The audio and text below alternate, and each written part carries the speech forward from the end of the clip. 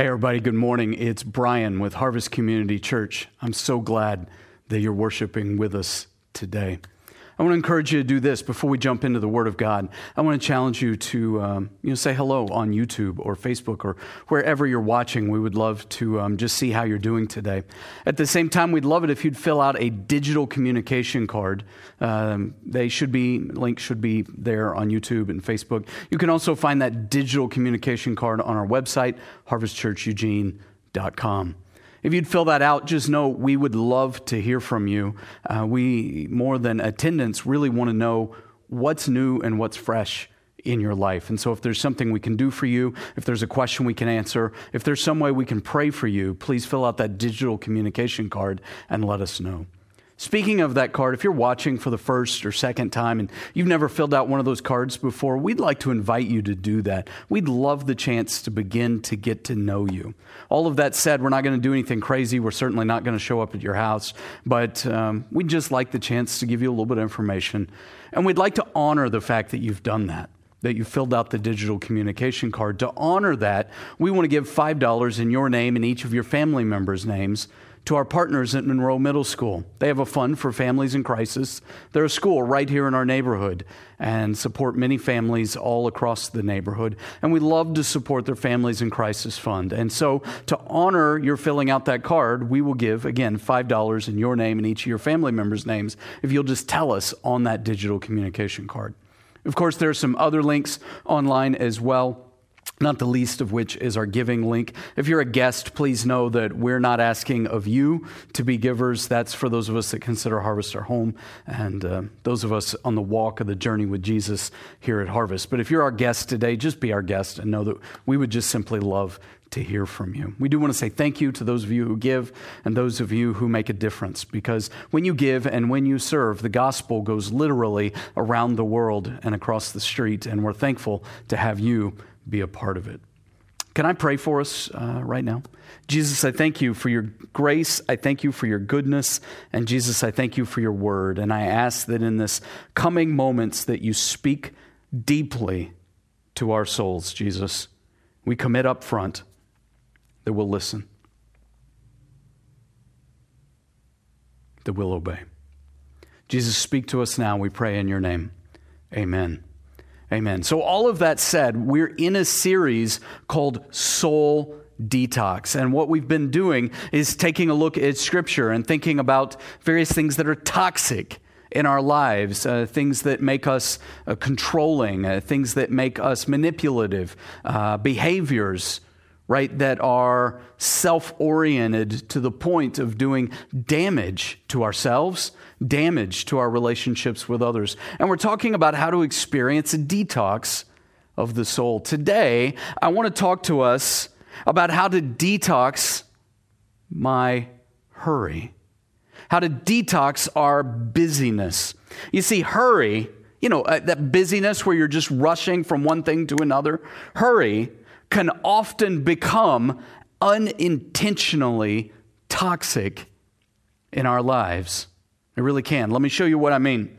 There's a story told of two paddle boats. They left Memphis at about the same time, hurling down the Mississippi River to New Orleans. And as they traveled side by side, folks from one vessel began to call out to folks on the other vessel. And pretty soon, challenges were going back and forth, and the snail's pace began to pick up. And as words were exchanged, there were those who made it quite obvious that this was not just going to be a journey, it was going to be a race, that the competition between the two boats was on through the deep south. And so as one boat began falling behind, they recognized that they had plenty of coal for the trip, but not enough for the race. And so as the boat dropped back, an enterprising young sailor took some of the ship's cargo and, realizing that it would burn, began to use it as extra fuel.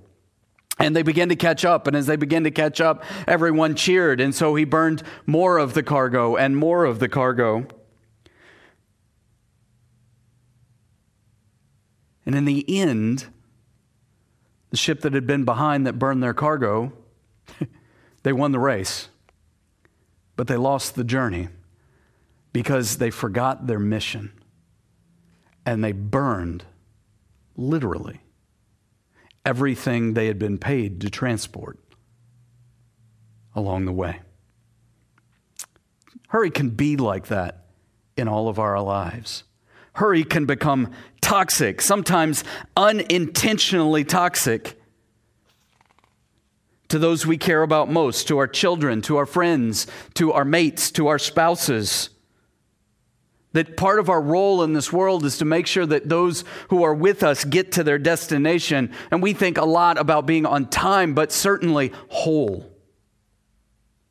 Hurry can easily become toxic because of what we sacrifice in the name of time.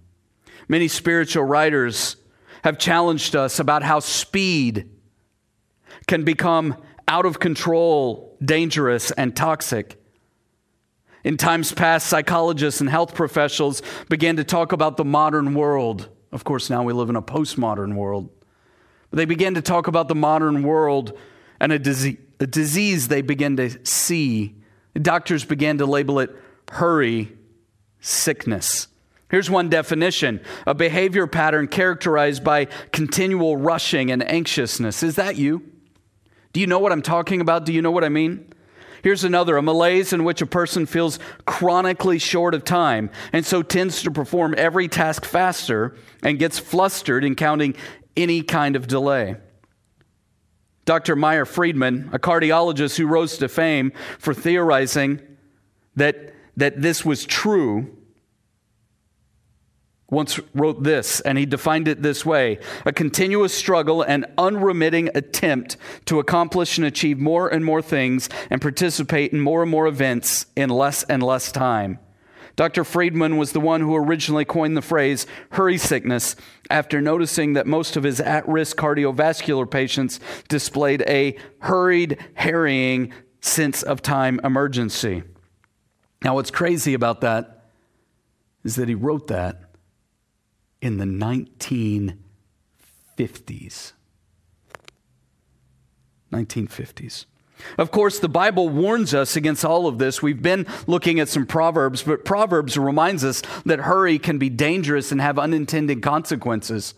In fact, the whole Bible does. Listen to this, Proverbs 19:2. Now, the word you're listening for here is haste. It is a word that we would use today to say hurry. He says, Proverbs 19:2, desire without knowledge is not good. How much more hasty feet will miss the way? Proverbs 21:5, the plans of the diligent lead to profit, as surely as haste, as hurry leads to poverty. Proverbs 29:20, do you see someone who speaks in haste? There is more hope for a fool than for them. Ecclesiastes 5:2, do not be quick with your mouth, do not be hasty in your heart to utter anything before God. God is in heaven and you are on earth, so let your words be few. And there's that great warning in 1 Timothy 5:22 that says, do not be hasty in laying on of hands, talking about leaders in the church. And do not share of the sins of others. Keep yourself pure. That sometimes our haste to do even good things can have tragic or toxic consequences. My favorite story of this that I have certainly preached before over the years is found in Luke 10. I want to read it for you today. Luke 10. Jesus has just taught the parable of the Good Samaritan and how important it is to take time to show love. And there is much there that we're not going to unpack, but you should go back and read it. Following that, Luke 10:38, as Jesus and his disciples were on their way, he came to a village where a woman named Martha opened her home to him. Now, Martha had family, a sister named Mary, a brother named Lazarus. She had a sister called Mary who sat at the Lord's feet listening to what he said, which was unusual in that day and time because, again, a religious teacher often were surrounded by males but not females listening to their teaching. Again, I'm not advocating that's the way it should be today. I'm describing what was. And what you see is Jesus willing to advocate for Mary to sit in his feet and listen.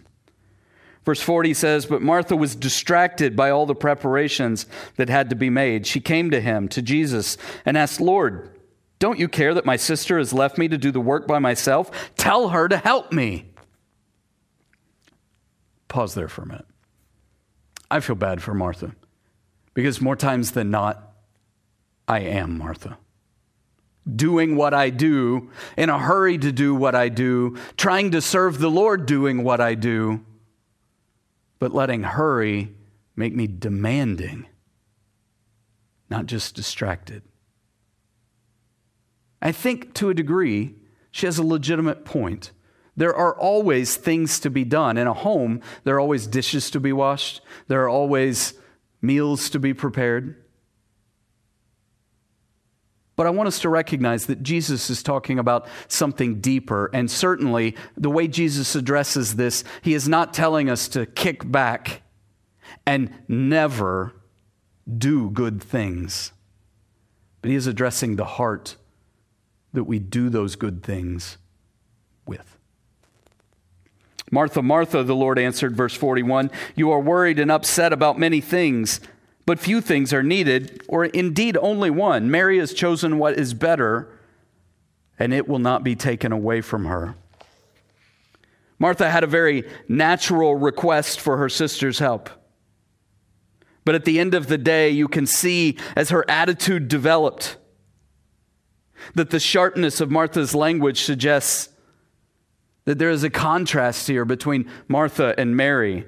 Martha, as she's telling Jesus what he must say and do to Mary, and Mary who listens to what Jesus wishes to say.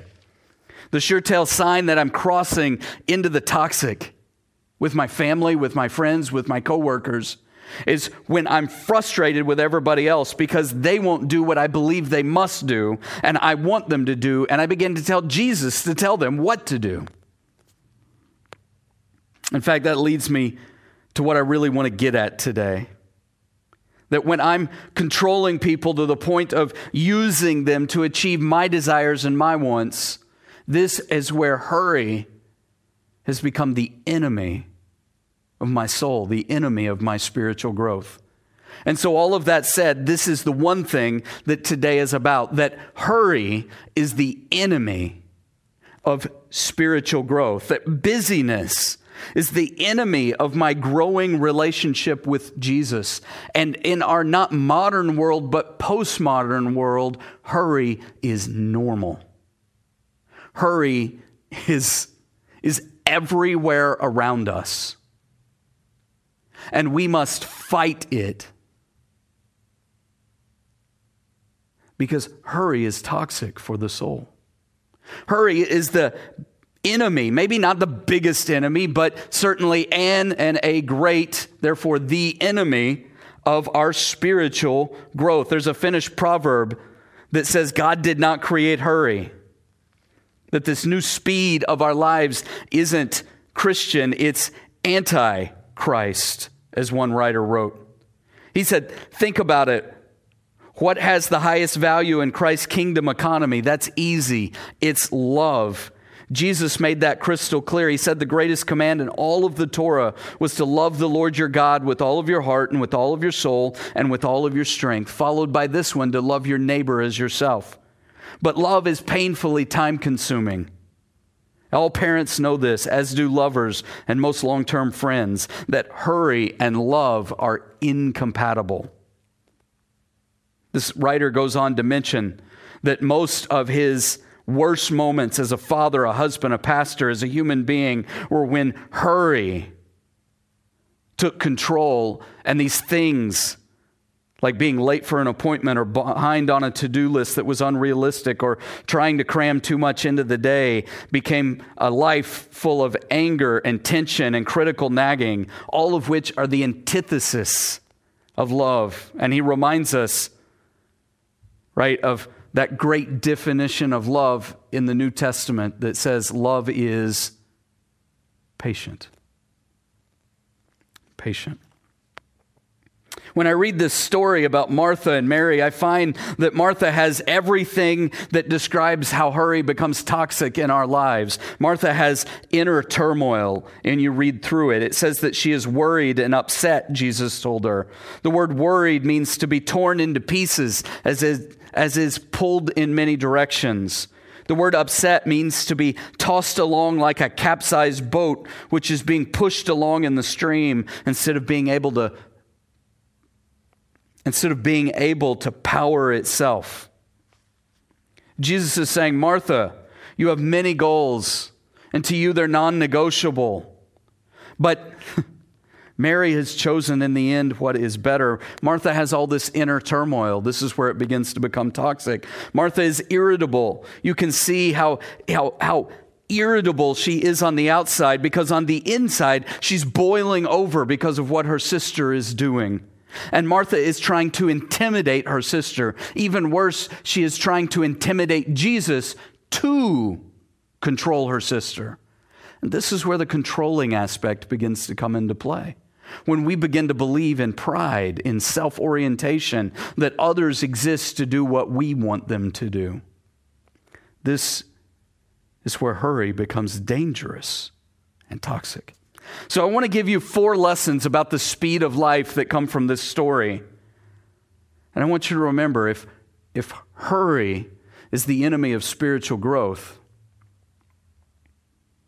then certainly listening to the voice of Jesus will do much to slow that enemy of hurry in our lives. So 4 lessons for a speedy life. 4 lessons for when you, as the old country song says, when you rush and rush until life's no fun. 4 lessons for you. Number 1, the more I squeeze everything else in, the more I squeeze Jesus out. Lesson number 1, the more I squeeze everything else in, the more I squeeze Jesus out. I want you to notice that there is nothing that Martha is doing that is bad. Nothing that Martha is doing in terms of her servanthood that is the wrong thing to do. She is not sinning by preparing a meal. Perhaps she is preparing too much of a meal. Perhaps she is doing too many things. That seems to be what Jesus is hinting at when he says that few things are needed, or indeed, truthfully, only one. Maybe Jesus is suggesting that she's trying to put out a Thanksgiving feast, and all he needs is something simple. Mary squeezed Jesus into her busy life. Martha squeezed many, many, many good things in. But in doing so, she squeezed Jesus out. I wonder if I and we are not guilty of doing the same. Of course, the problem here is not some kind of contrast where we say, look, there's servanthood on this side and there's worship on this side, and those who worship are better than those who serve. That is not what's going on here. The problem is a heart that is overwhelmed, that is busy, that is hurried, that is distracted, and that is demanding. There is a phrase that happens in German, that exists in German, that I'm not going to begin to try to pronounce. But when translated, it basically means less, but better. Sometimes we have to choose the best things, the better things. Jesus is saying that Mary has chosen what is better. Let me ask you this. Can you tell me a time where Jesus really seemed rushed? When you read the biographies of Jesus and you begin to see the story of Jesus unfold over and over and over, can you tell me the time where Jesus seemed rushed? The hurry was not a part of the nature of Jesus. As a human being, I'm sure he felt the urgency at times. But as God in the flesh, Jesus knew that hurry and holiness rarely go together. And they rarely happen at the same time. Number 2, the second little principle here about when I tend to rush and rush until life's no fun is that I need to identify the source of the noise in my life. You and I, we need to identify the source of the noise that we are hearing in our lives. And quite honestly, sometimes we probably need some noise-canceling headphones so that we can hear the Spirit of Jesus whisper in our souls. You would find that more times than not, God does not speak to you in a loud, screaming, audible voice, but there is in the Spirit a whispering in your soul, and when we're busy, we miss it. I am as guilty of that as all of you, and I know it. And among other things, I think that means that we need to begin to identify, where does the noise come from in our lives? Where does the clutter come from in our lives? What is it that is being caused by others? And frankly, what noise am I creating in my life? Because if you look at how often we have to have a TV on, how often we need the news cycle on, how often we need social media to be something to scroll through, how often that you and I just need music or something, it's often because we need noise. And I want you to identify why that is in your soul. We often wish we could be more like Mary, at peace. But let's be honest, we live in a Martha world. And you and I are often dizzy with busy. So what do we do? And how do we make our way through this? Well, I think we just have to get clear about identifying the source of the noise. Let me just give you some examples. Some noise is cultural. That contemporary America sends out thousands of messages a day. Just open your social media.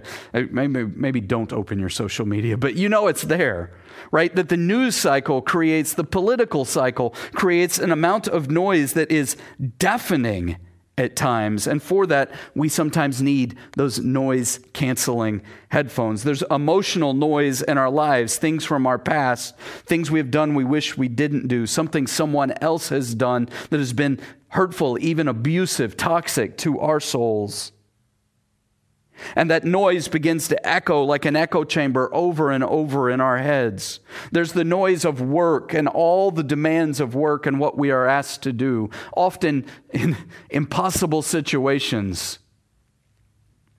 There's financial noise in our lives where we're overwhelmed by the bill cycle and the demands of life. There's literal physical noise. You ever sit in your house and hear the fridge go off, where the motor stops running, and you go, I didn't realize how much noise that was really creating. I think if you and I were to ever really hear silence, we wouldn't be able to handle it because we're so used to noise. There's techno noise, right? My cell phone, my tablet, my computer, my email, right? My Instagram, my laptop, you name it. There are so many sources of noise. For Martha, I think she didn't have those techno things, but she had this. She had family. And she had a meal to prepare. And Jesus stopped in, right? We don't know whether this was planned or unplanned. What we do know is that Jesus pops in and she's thinking, I've got to make this incredible meal. This is Jesus. I love him. And so she's going to make a feast, and it creates this noise. But underneath all of that, there's what she's watching her sister do, which is neglect what would traditionally be her role to help prepare that meal. And she is sitting and listening at the feet of Jesus. Now, maybe Martha and Mary had been fighting before Jesus showed up. Or maybe she thought that Mary was doing something wrong. Maybe it was an older sibling thing where she thinks, the younger siblings always get away with so much that the olders never got away with. Maybe it was just plain jealousy. And in my life, with all the noise, I need to ask, what am I running from? What am I trying to avoid? And what am I trying to drown out by staying so busy? And I need to address that in my life so that I can listen to Jesus. The point I'm driving to is this, that an overbusy, hurried life of speed is certainly the new normal in the Western world. And again, as one writer said, it's toxic. That psychologists tell us anxiety is often the canary in the coal mine, our soul's way of telling us that something is deeply wrong and we need to fix it and do it fast. That hurry is a threat not only to our emotional health, but our spiritual lives as well. I wonder if you don't need to just spend some time stopping and slowing just to identify what's going on underneath the surface so that you can address it with Jesus, certainly. Number 3, Lessons for when life is rushing and rushing and no fun. The third lesson is that I need to structure my life for under-commitment. I need to learn to structure my life for under-commitment. None of us were taught to do this. Think about the way we raise kids these days, to play every sport, to excel in everything they do, to try to be the best at everything. We really do rush and rush until life's no fun. Verse 39 said she, Martha, had a sister called Mary who sat at the Lord's feet listening to what he said. That in Mary's mind there was space to listen to Jesus. That the meal was less important than the meal she was receiving from Jesus. Now, to be fair again, life is full of things that need to be done. In family life, there is a never-ending list of stuff. In the home, you think about laundry, you think about bills to pay, you think about meals to cook, dishes to clean up. There's a never-ending list of due. But if you and I wait for it all to be done to stop and listen to God, to Jesus, we will never stop. We will never listen because it's never all done. Does that make sense? Hurry really is the enemy of spiritual growth, and our busyness is often the enemy of our relationship with Jesus. And so I need to adjust the rhythms in my life. I need to adjust the structures in my life. I need schedules and systems and expectations and routines that get adjusted for under commitment, for less commitment. This means that I need to hit the pause button frequently in my life. And the less I feel that I'm available to hit the pause button, the more I need to hit it. One of the greatest ironies of life, that I need to learn to practice the ancient art of slowing versus the modern practice of hurrying. This means I need rhythms of slowing in my life. It means I need reminders that I need to slow in my life, like literal sticky notes on the mirror kind of thing. And it means that I need to affirm the rightness of slowing, because our problem is that we overcommit, that we don't exercise the power of saying no, that we don't keep it to the few things or the one thing that is necessary. There's something more important than getting everything done. And again, if you think I'll stop when it's all done, you'll never stop. It's why structures like Sundays and worship are so important. It's why God put the Sabbath in the 10 Commandments. Because we need to be reminded every single week, and truthfully, every single day, that the world does not revolve around us, that you and I are not God. Let's be honest, you and I are a lot like our cell phones, that we need to recharge, and that our capacity to recharge when neglected wears down over time. And what happens is the resulting thing that happens is we have souls that take longer and longer and longer to recharge, and faster spend up the energy. The reality is the more soul exhausted we become, the longer it will take to rebuild the capacity to recharge. You know, there's really a connection between our ability to rest and refresh and our ability to relate well with God. Warren Wiersbe once said, the ability to calm your soul and wit before God is one of the most difficult things in the Christian life. Our old nature is restless, and the world around us is frantically in a hurry. But a restless heart usually leads to a reckless life. What a powerful warning. I have often been encouraged by the book Margin by Dr. Richard Swenson. If we think about margin in financial terms, margin is knowing that I need to live on less than I make. It's having leftovers, if you will. Right? In food, it's making more than we will eat, and we call it leftovers. In money, we call it reserve. We call it savings. At work, we might call it a sabbatical. In our time, we call it downtime. In football, they take a timeout, and there is halftime. In music, we have rest notes. All around us in life are reminders that you and I are meant to pause, to break, to stop, to cease, to rest. Swinson says that margin is having breath left at the top of the staircase, money left at the end of the month, and sanity left at the end of adolescence. It's a babysitter for the afternoon, a friend to share the load. It's having time to read your book on stress twice instead of starting but not finishing it. It's energy instead of fatigue, black ink instead of red ink in your bank account, calm instead of hurry, security instead of anxiety, remedy instead of reality, and cure instead of disease.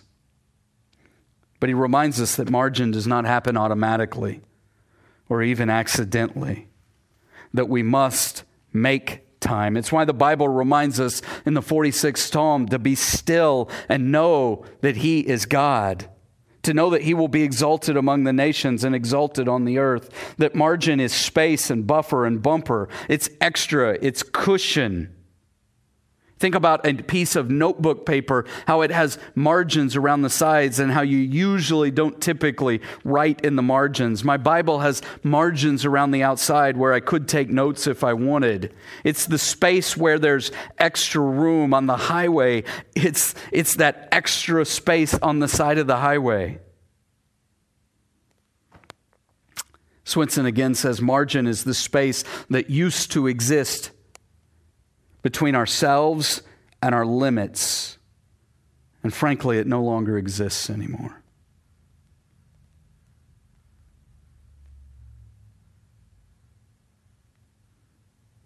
Margin, he says, is the amount allowed between that which is needed. It is something held in reserve for contingencies and unanticipated situations. It's the gap between rest and exhaustion, the space between breathing freely and suffocating.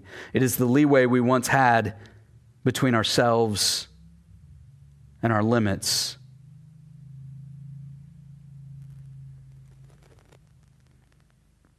He writes, actually, margin does not seem a spiritual necessity, but availability is, that God expects us to be available for the needs of others, that without margin, each of us would have great difficulty guaranteeing availability, that it instead, when God calls in our hearts, God often gets a busy signal, that hurry is the enemy of spiritual growth.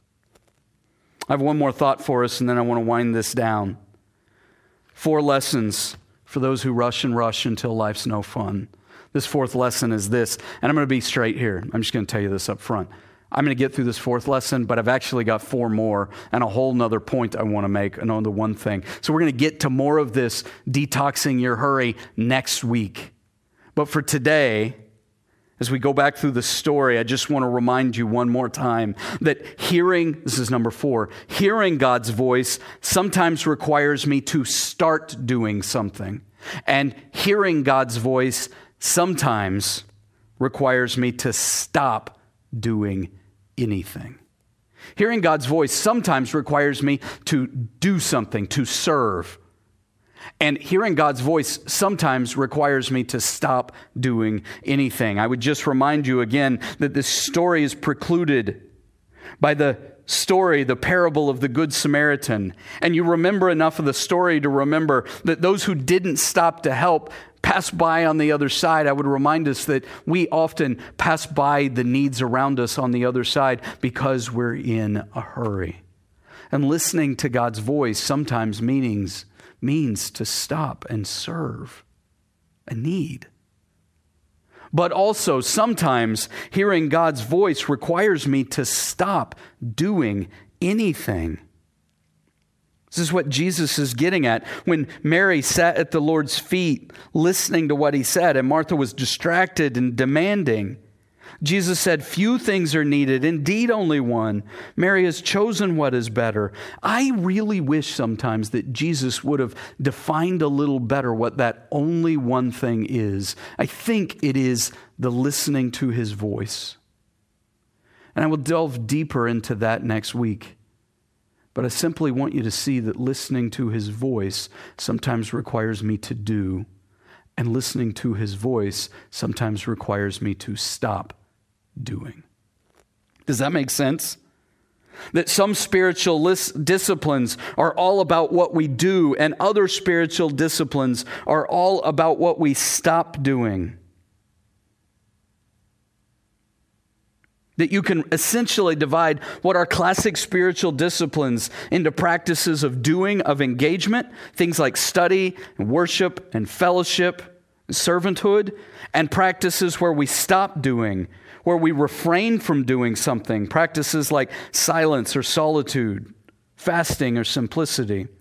John Ortberg once said, it may be the greatest challenge for the Western church in our day is not what we will begin to do. The greatest challenge for us may be what we cease to do.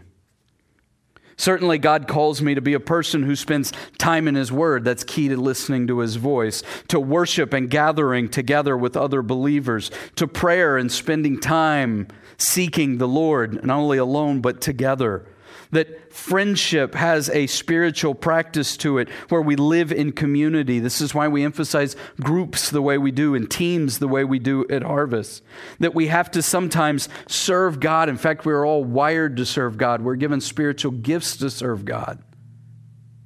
And frankly, we are called to serve God.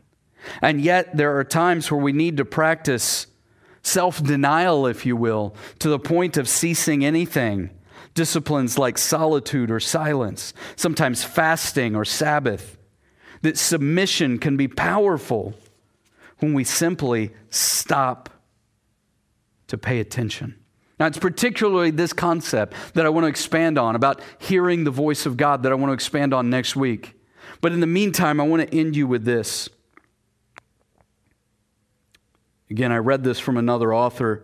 He wrote, the poet Mary Oliver, while not a Christian but a lifelong spiritual seeker, once wrote, attention is the beginning of devotion. That worship and joy start with the capacity to turn our mind's attention toward the God who is always with us in the now. That as apprentices of Jesus, this is our main task and the locus of the devil's stratagem against us. Don't mishear this. Many have noted that the modern world is a virtual conspiracy against the interior life. That it's hard not to see a darker force behind all this than simple capitalism. That when we uncritically hurry our way through our digital terrain, we make the devil's job relatively easy. That regardless of our income levels, attention is our scarcest resource. That Jesus wisely said our hearts will follow behind our treasures. Usually we interpret treasure to mean our two most basic resources, time and money. But an even more precious resource is our attention. That without it, our spiritual lives are stillborn in the womb. Because attention leads to awareness. And all the contemplatives agree. The mystics point out that what's missing is awareness. That meaning in the chronic problem of the human being's felt experience of distance from God, that in dealing with our sense of the distance of God, that God isn't usually the culprit, that God is omnipresent, and that there is no place God is not. That there is no time that He is not present either. That our awareness of God is the problem. That our attention is the problem, and it's acute. So many people live without a sense of God's presence through the day, and we talk about His absence as if it's this great question of theodicy. But could it be that with a few set exceptions, we're the ones who are absent, not God? That we sit around sucked into our phones, our TV, our to-do list, oblivious to the God who is around us, the God who is with us, the God who is in us, who is even more desirous for a relationship. At the end of the day, I don't like to admit it to myself, but in my life, hurry really is the enemy of spiritual growth. And like you, I need Jesus to slow me so that I will listen to His voice. Will you this week? I always end with two prayers. The first is a prayer of salvation. The second, a prayer of discipleship, a prayer of application. If you need Jesus today and you need to realize He's taken care of your greatest spiritual needs. He died for you on the cross. He's forgiven your sins, or at least He wants to, that He is ready, willing to be in your life and live in a relationship with you. If you need Jesus today, would you pray just like this? Dear Jesus, I ask you to forgive my sins. And I confess that I need you. I confess that I am, among other things, way too hurried. And that I often leave you out. Even worse, I fall short in a million ways. And I confess that I am a sinner. I thank you that you died to forgive my sins. I put my faith in you. I turn to you. And I ask you to be in relationship with me, to be my God.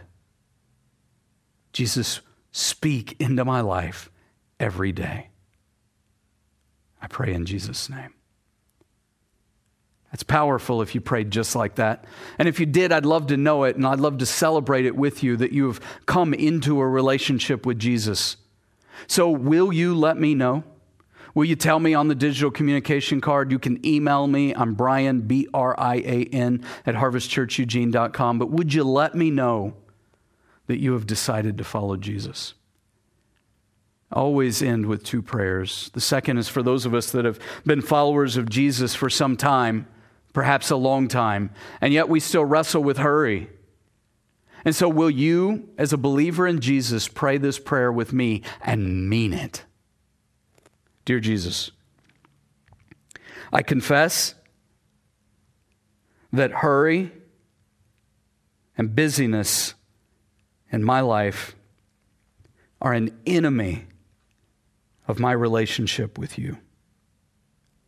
And I confess that I let 1,000 things get in the way of doing the one thing that is most important in my life, listening to you. Forgive me for squeezing everything else in, squeezing you out.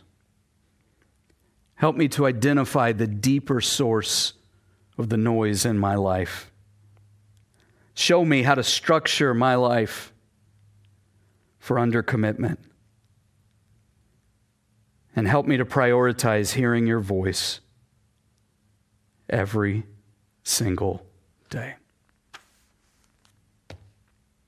Jesus, I don't want to squeeze you out.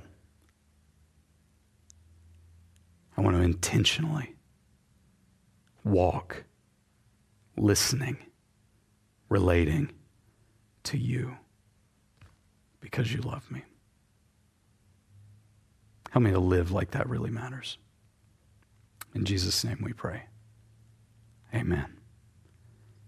Amen. I hope you prayed that prayer with me. I prayed that. I mean it sincerely.